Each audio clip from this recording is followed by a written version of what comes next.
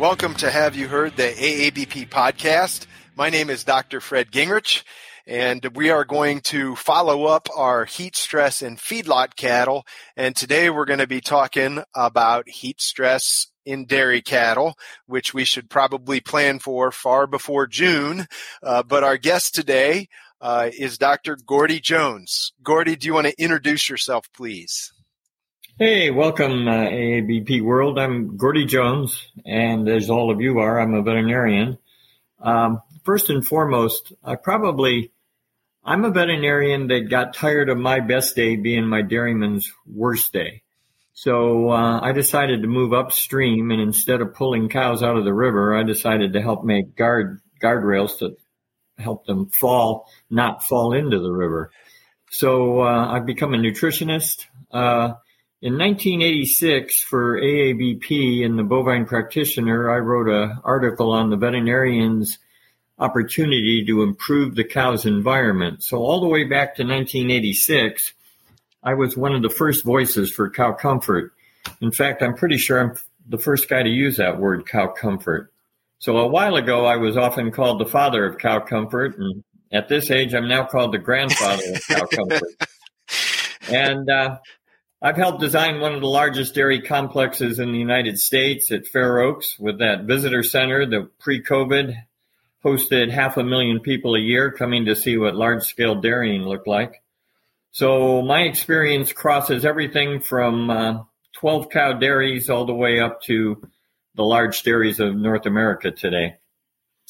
And I've been fortunate enough to consult in over 40 countries around the world. Wow. And be a voice for cows and their comfort. Well, I love that, Gordy, and you may not remember this, but a young veterinarian named Fred Gingrich started his veterinary career in Visalia, California, and I remember one evening you gave a talk to us. This would have probably been in 95 or 6 on cow comfort, and that had a tremendous impact on me. I remember that dinner meeting at a steakhouse in Visalia, where you talked to us about cow comfort and designing proper free stalls. And I thought to myself, man, I want to do that kind of thing. So many years ago, but you had an impact on me very early in my career, Gordy, as I'm sure you have on many people. So I thank you for that. Let's kick this off and talk about the thermoneutral zone for dairy cows and what goes into that. It obviously, you've said you've been all over the globe, and we have different weather regions globally with different humidity. Explain to us how that impacts things. Well, the surprise many, many years ago was to find out that cows aren't thermal neutral where we are. Our happy place is 70 degrees, 72, whatever. And so we set those environments for our comfort, and we're already into the edge of heat stress for cows. So if you had to pick thermal neutral, or you had to pick, I often give talks where I ask the audience, like an auctioneer, what's the temperature cows most happy at, if I could? And 20 years ago, that would start at 70. Today, it starts at about, when people are guessing where they're happiest at, it'll start at 55, 60, 40 degrees. And she's just happy just above freezing. So at 40 degrees, 4 degrees Celsius, that's her probable favorite temperature. She was born, a lot of my friends make fun of me for saying this, but she was born during the Ice Age. And she's the last of a group of animals from the Ice Age, really large animals from the Ice Age called Pleistocene megafauna. And her thermal neutral range, if you will, her comfort range goes from about 68 degrees Fahrenheit and drops down into the 20 degrees Fahrenheit range. And below that, she compensates simply by eating more. But above that range, she compensates by eating a lot less and breathing a lot more.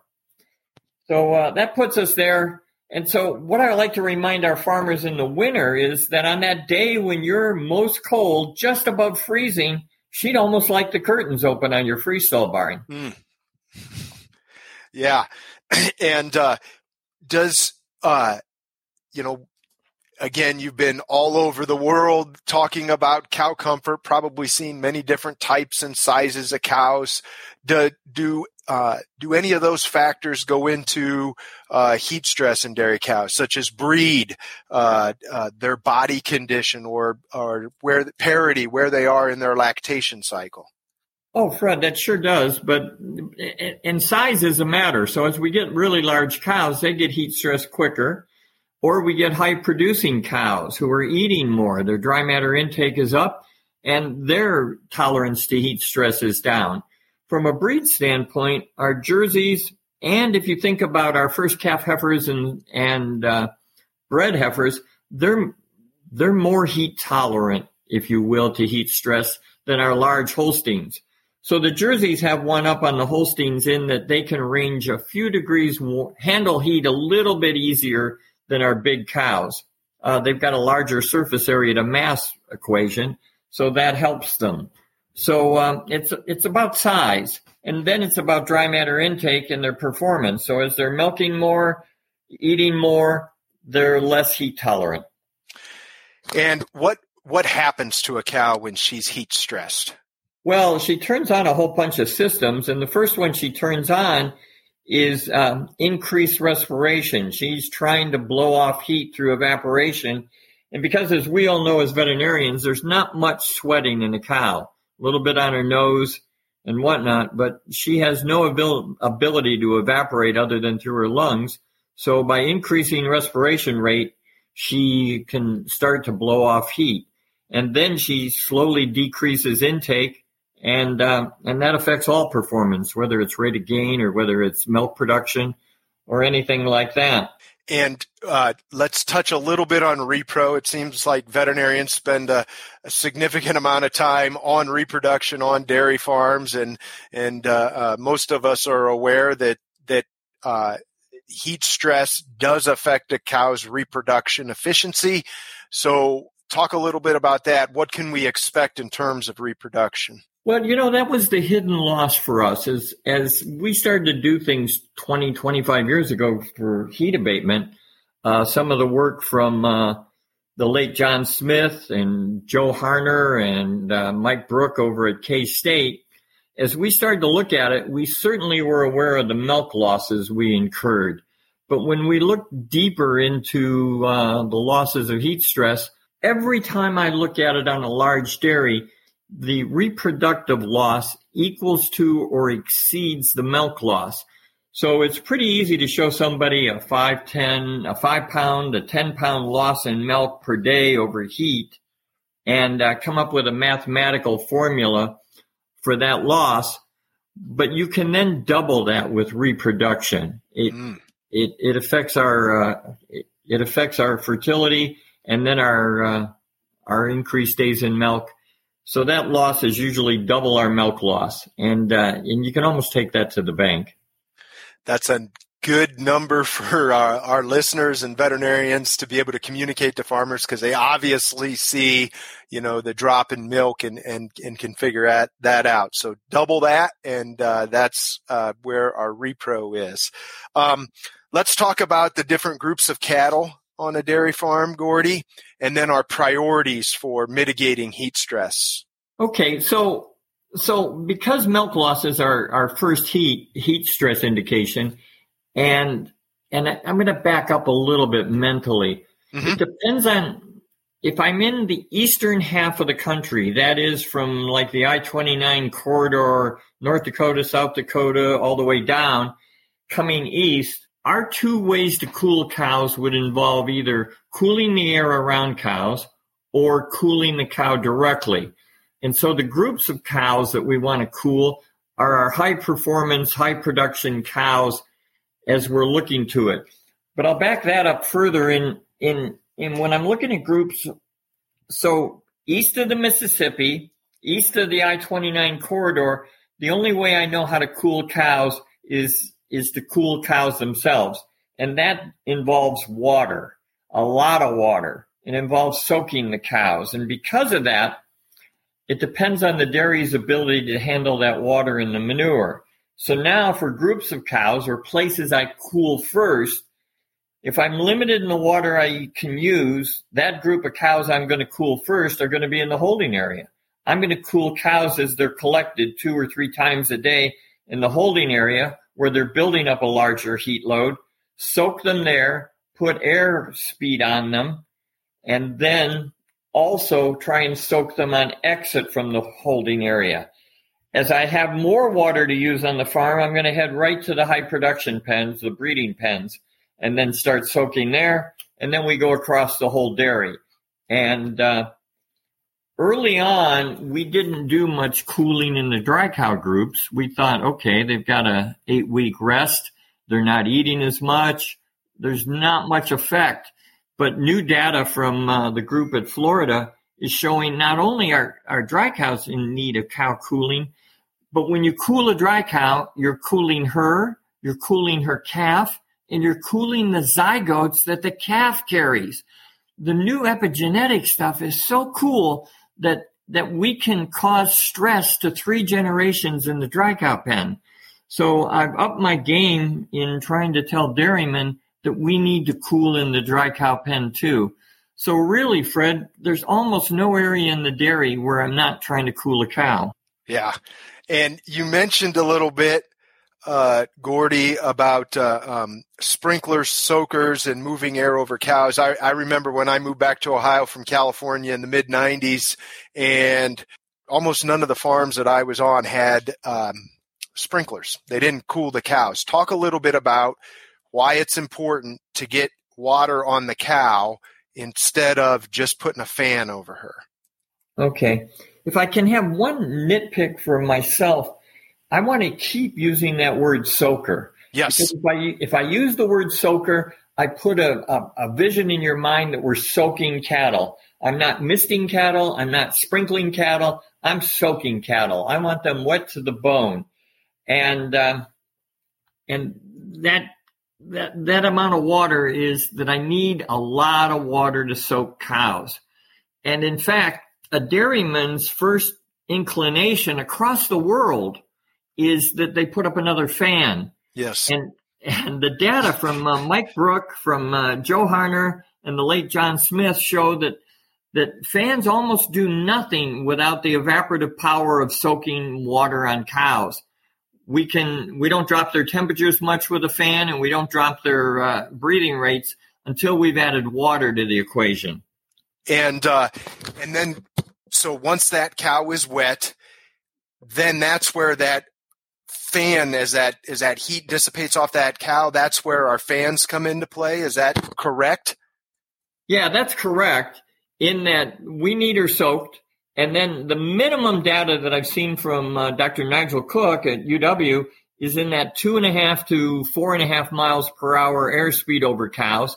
Most of us want much more air than that, in the 5 to 7 mile per hour range over a cow in speeds.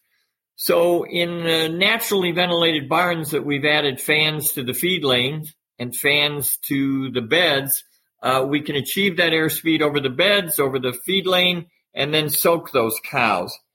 And, I've got a set of, based off the John Smith data set, that between 70 and 75 degrees, I'm soaking most of my cows 2 minutes on and 13 minutes off. So I've got a 4 times an hour soaking schedule. As I get above 75 to 80 degrees, I'm running 2 minutes on and 8 minutes off. So a 10-minute. Every 10 minutes, we're soaking that cow completely. Above 80 degrees, we're soaking 2 minutes on and 6 minutes off. And then if I break 90 degrees in your area, I'll soak them 50% of the time. 2 minutes on, 2 minutes off.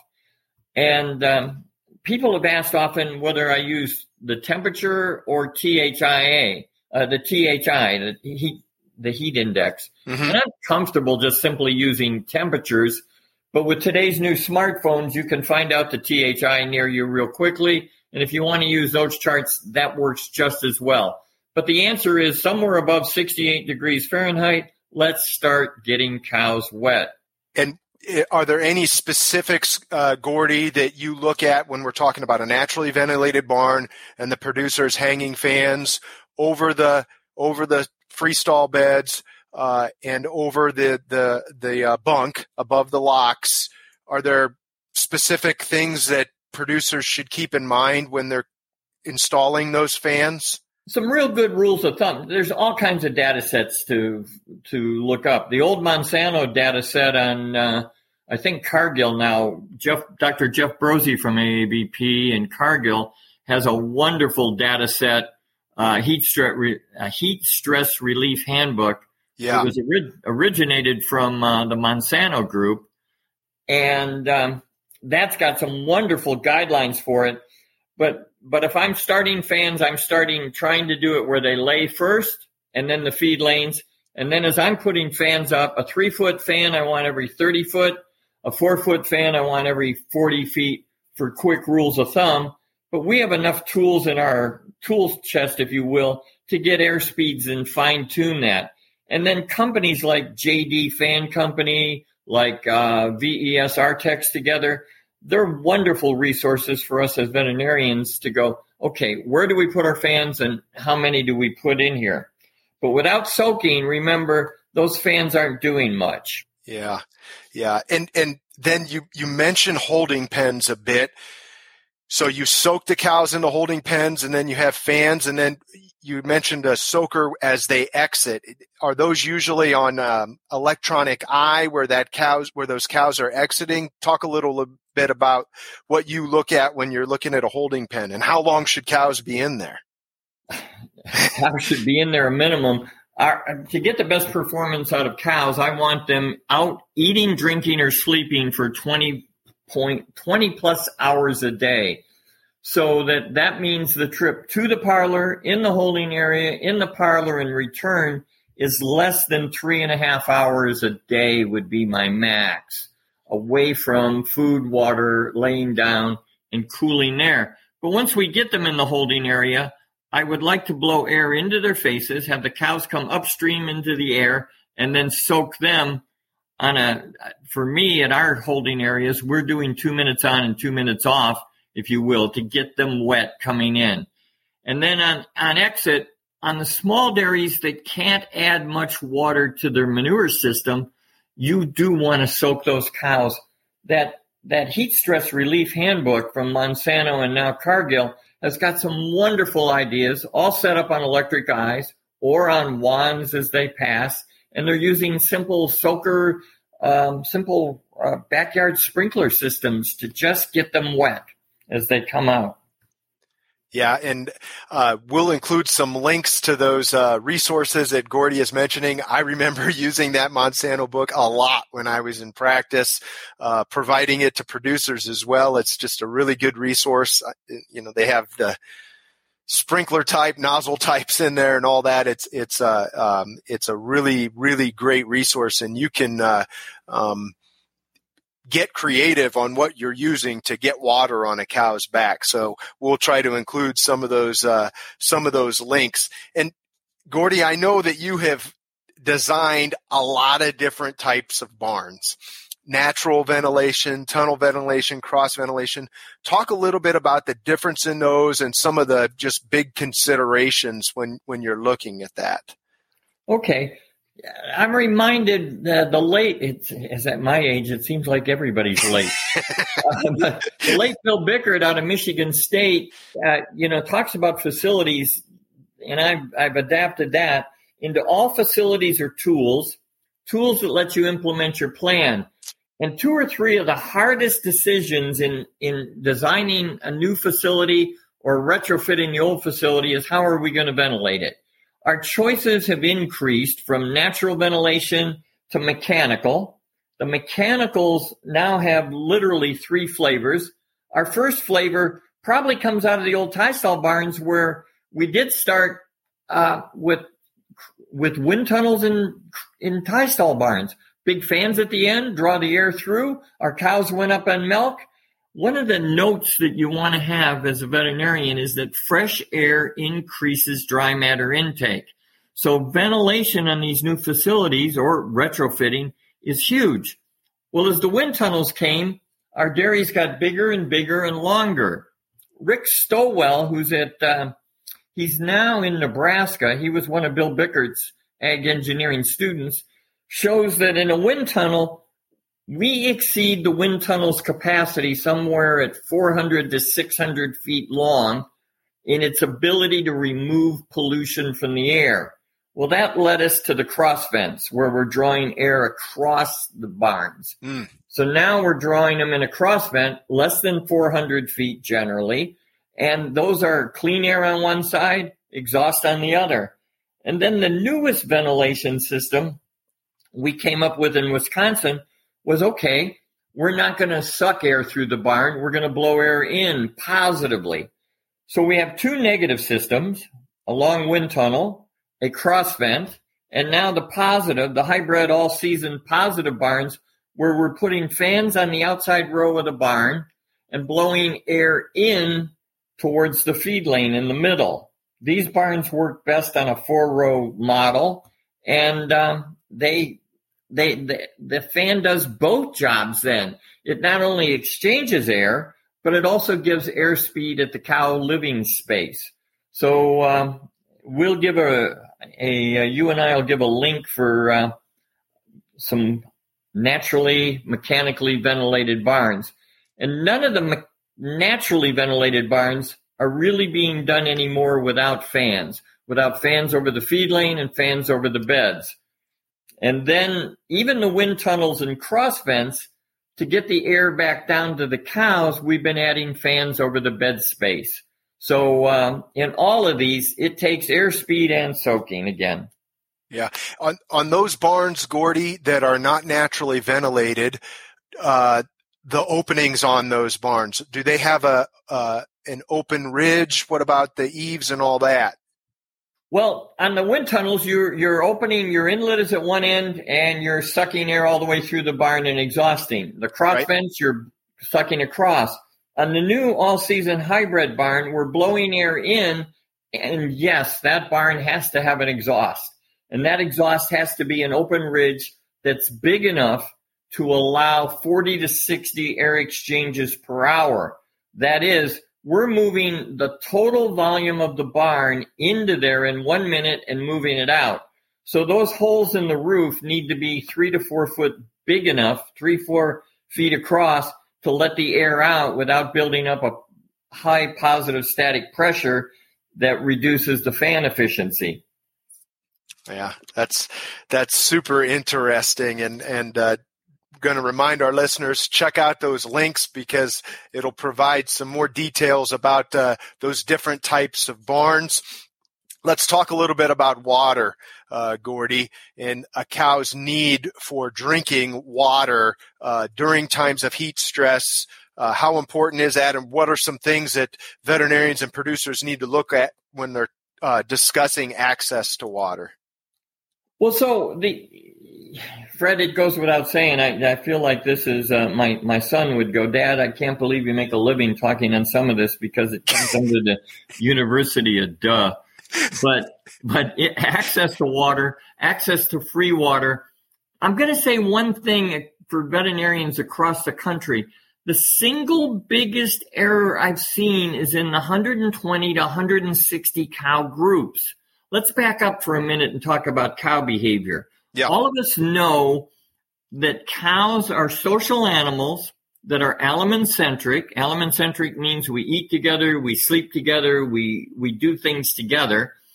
And a cow can recognize about 100 other cows.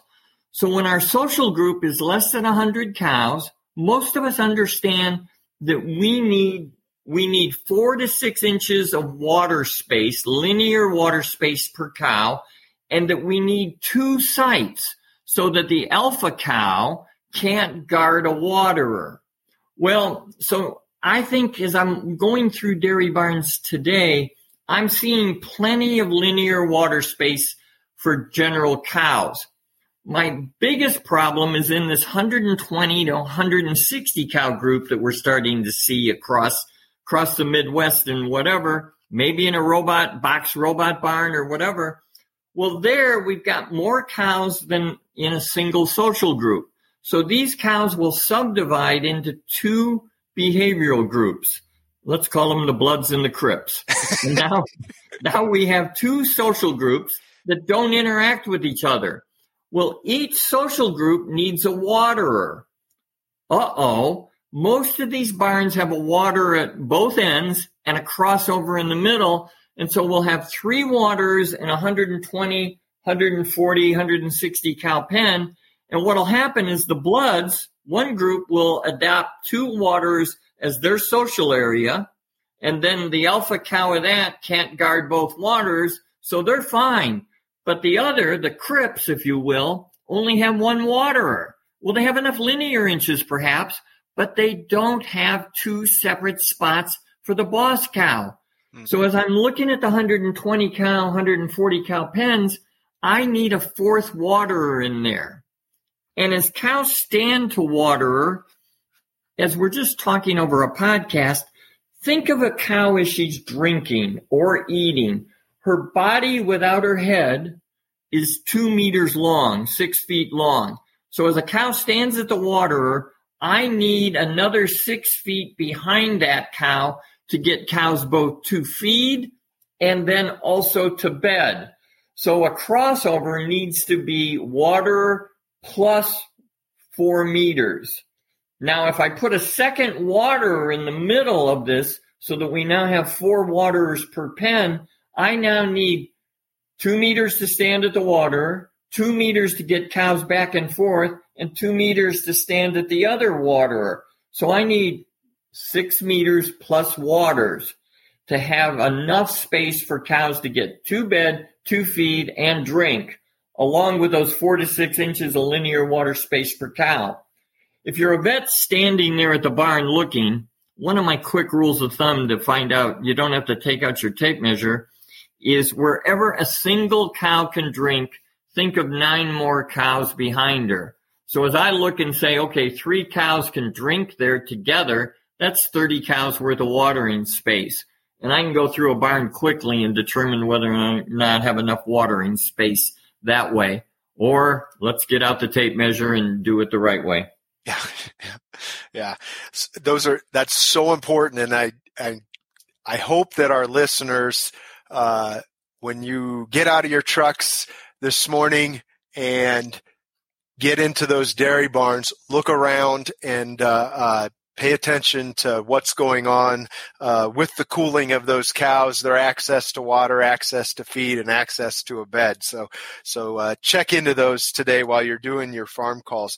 Gordy, talk a little bit about maybe some feeding management. We know that dry matter intake drops, but if we have good heat abatement, but maybe it's a big heat wave, we're not getting even cooling at night.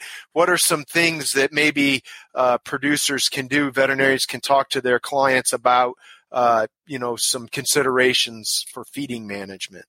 Okay, when I'm looking at bottlenecks in herds, if I see an 80-pound herd, a 90-pound herd, whatever pound of milk herd there is, 1 or 2 or 3 of those cows should be doing 2x the milk of the herd. So if the herd's at 70 pounds of milk per cow, I want to see a 140-pound cow. If I've got a 90-pound herd, I want to see a 180-pound cow. Think about that lactation curve, if you will, and where the average cow is. If you're not seeing those cows that are running twice the average production, you're restricting intake at the time when a cow wants to eat the most. Let's back up for a minute. Let's back up for a year. Let's back up for 1,000 years. I told you she was born on the edge of a glacier. Our wild cow came to us as a slow-moving prey species. That is, she can't outrun her major predators. Her major predators at night were the cats. The cats ruled the night, and a cow who went out at night would die. And the other predator was us in the daytime. So cows develop behavior as a slow-moving prey species called crepuscular. That is, they're low-light creatures, dawn, dusk. So a cow wants to eat the most in the morning. We are underfeeding cows that exit from parlor across the world. We're not delivering enough food at exit from parlor to the highest producing cows. Jose Santos at Florida has repeatedly shown that a cow wants to eat more than 35% of her average daily intake, at first meal in the morning. And if we're delivering only 50% of the average intake, so the cows are eating 60 pounds, you're putting 30 pounds of dry matter there, that 140, 160, 180, 200-pound cow that we can now get with today's genetics doesn't have enough feed in front of her in the morning. If you're a dairy veterinarian and you're walking the barn to go look at the morning preg checks, and you see that semicircle where a cow has eaten all that she can, well, she hasn't eaten her last bite because she can't reach her last bite. That last bite, even under today's feed costs, the last pound of dry matter is worth 12 to 15 cents, and today's milk price is getting us 24 to 25 cents a pound. So that last pound of dry matter intake at 15 cents cost will yield 2.5 pounds of milk. Now 25 and 25 is 50, and 12 more cents is 62 cents. So for a 15-cent increase, it's 4-to-1 on the last bite. And when you see that semicircle where a cow's eating all she can in the morning, you have a cow that went to bed hungry. So I need dairymen, your dairymen, to deliver more than 50% of the average dry matter intake at exit from parlor in the morning. That's about 60%. And then keep it pushed up so that our cow can get that last full bite in the morning and go to bed with a full tummy. Those are great tips, Gordy. And one thing that I have learned when I was in practice from some of our older AABP members like Gordy is just what you can observe on a farm. I think that oftentimes we get so wrapped up with what we're doing, our tasks, our preg checking, etc., is that we don't stop and observe. And you can learn so much and offer so much useful advice to dairy producers by doing that. And how about monitoring? I think that there are ways that veterinarians can help producers make sure they're planning for heat stress at the right time of the year, but then monitoring. Are there things that veterinarians should be doing to monitor the heat abatement strategies on dairies? Well, the key to monitoring is John Fetro, the retired professor from the University of Minnesota. John said it best and said that, he or she who monitors and discovers the problem usually gets to offer the first solution. So as a practitioner, I want you looking at their records. I want you looking at their daily milk. I want you looking at the feed bunk in the morning. If you see concrete in that morning after feed delivery before noon, a dairyman is losing last bites, losing opportunities. Your chance as a dairy professional, as a dairy practitioner, is to expand your career, expand your impact on our dairymen by that simple observation. And for me, monitoring intakes, butterfats, obviously you guys are monitoring the reproduction we're doing, but our chances to delve deeper into the records are a chance to find a bottleneck and then offer solutions for those bottlenecks. So in a simple podcast, it's hard to tell you how we do it, but keep your eyes open. Yeah, great tips, Gordy. I could sit and chat with you for hours, but really appreciate you participating in our podcast. I really want to challenge our listeners, as Gordy said, to expand your impact on dairy farms through observation. As you're walking those dairies today, look around. Make sure that you're not giving up, that producer is not giving up that last bite. As Gordy indicated, that's a 4-to-1 return on their feed costs by encouraging those cows to take that last bite. And let's start. I really like that tip from Gordy about using the word soaker. They're not sprinklers, they're soakers. Let's soak those cows. Do not forget their access to water. Look and make sure, especially if the pen size is more than 100 plus cows, make sure that they are offering enough water trough space. Make sure that those fans are blowing enough air, that they're clean, that they're installed properly, that they're working to cool those cows after they've been soaked. Check out those cows in the holding pen and as they exit that holding pen. And then another really good rule of thumb that Gordy talked about was make sure those cows are not away from their home base, their food table and their bed more than 3.5 hours per day total. And I like how you said you were the father and now grandfather of Cow Comfort, Gordy, because it is so important for veterinarians to speak about that cow's living conditions every single day. And we need to be comfortable in talking to our producer clients about making sure that that cow is comfortable. We obviously understand that it is a return on investment when those cows are comfortable. We all know that, but it's also the right thing to do. And I believe Ken Nordland always used to say, who will speak for the cow? So I'll challenge all of our veterinary listeners. You can do that today. Thanks so much, Gordy. Hey, thanks for having me on, and be safe out there, people.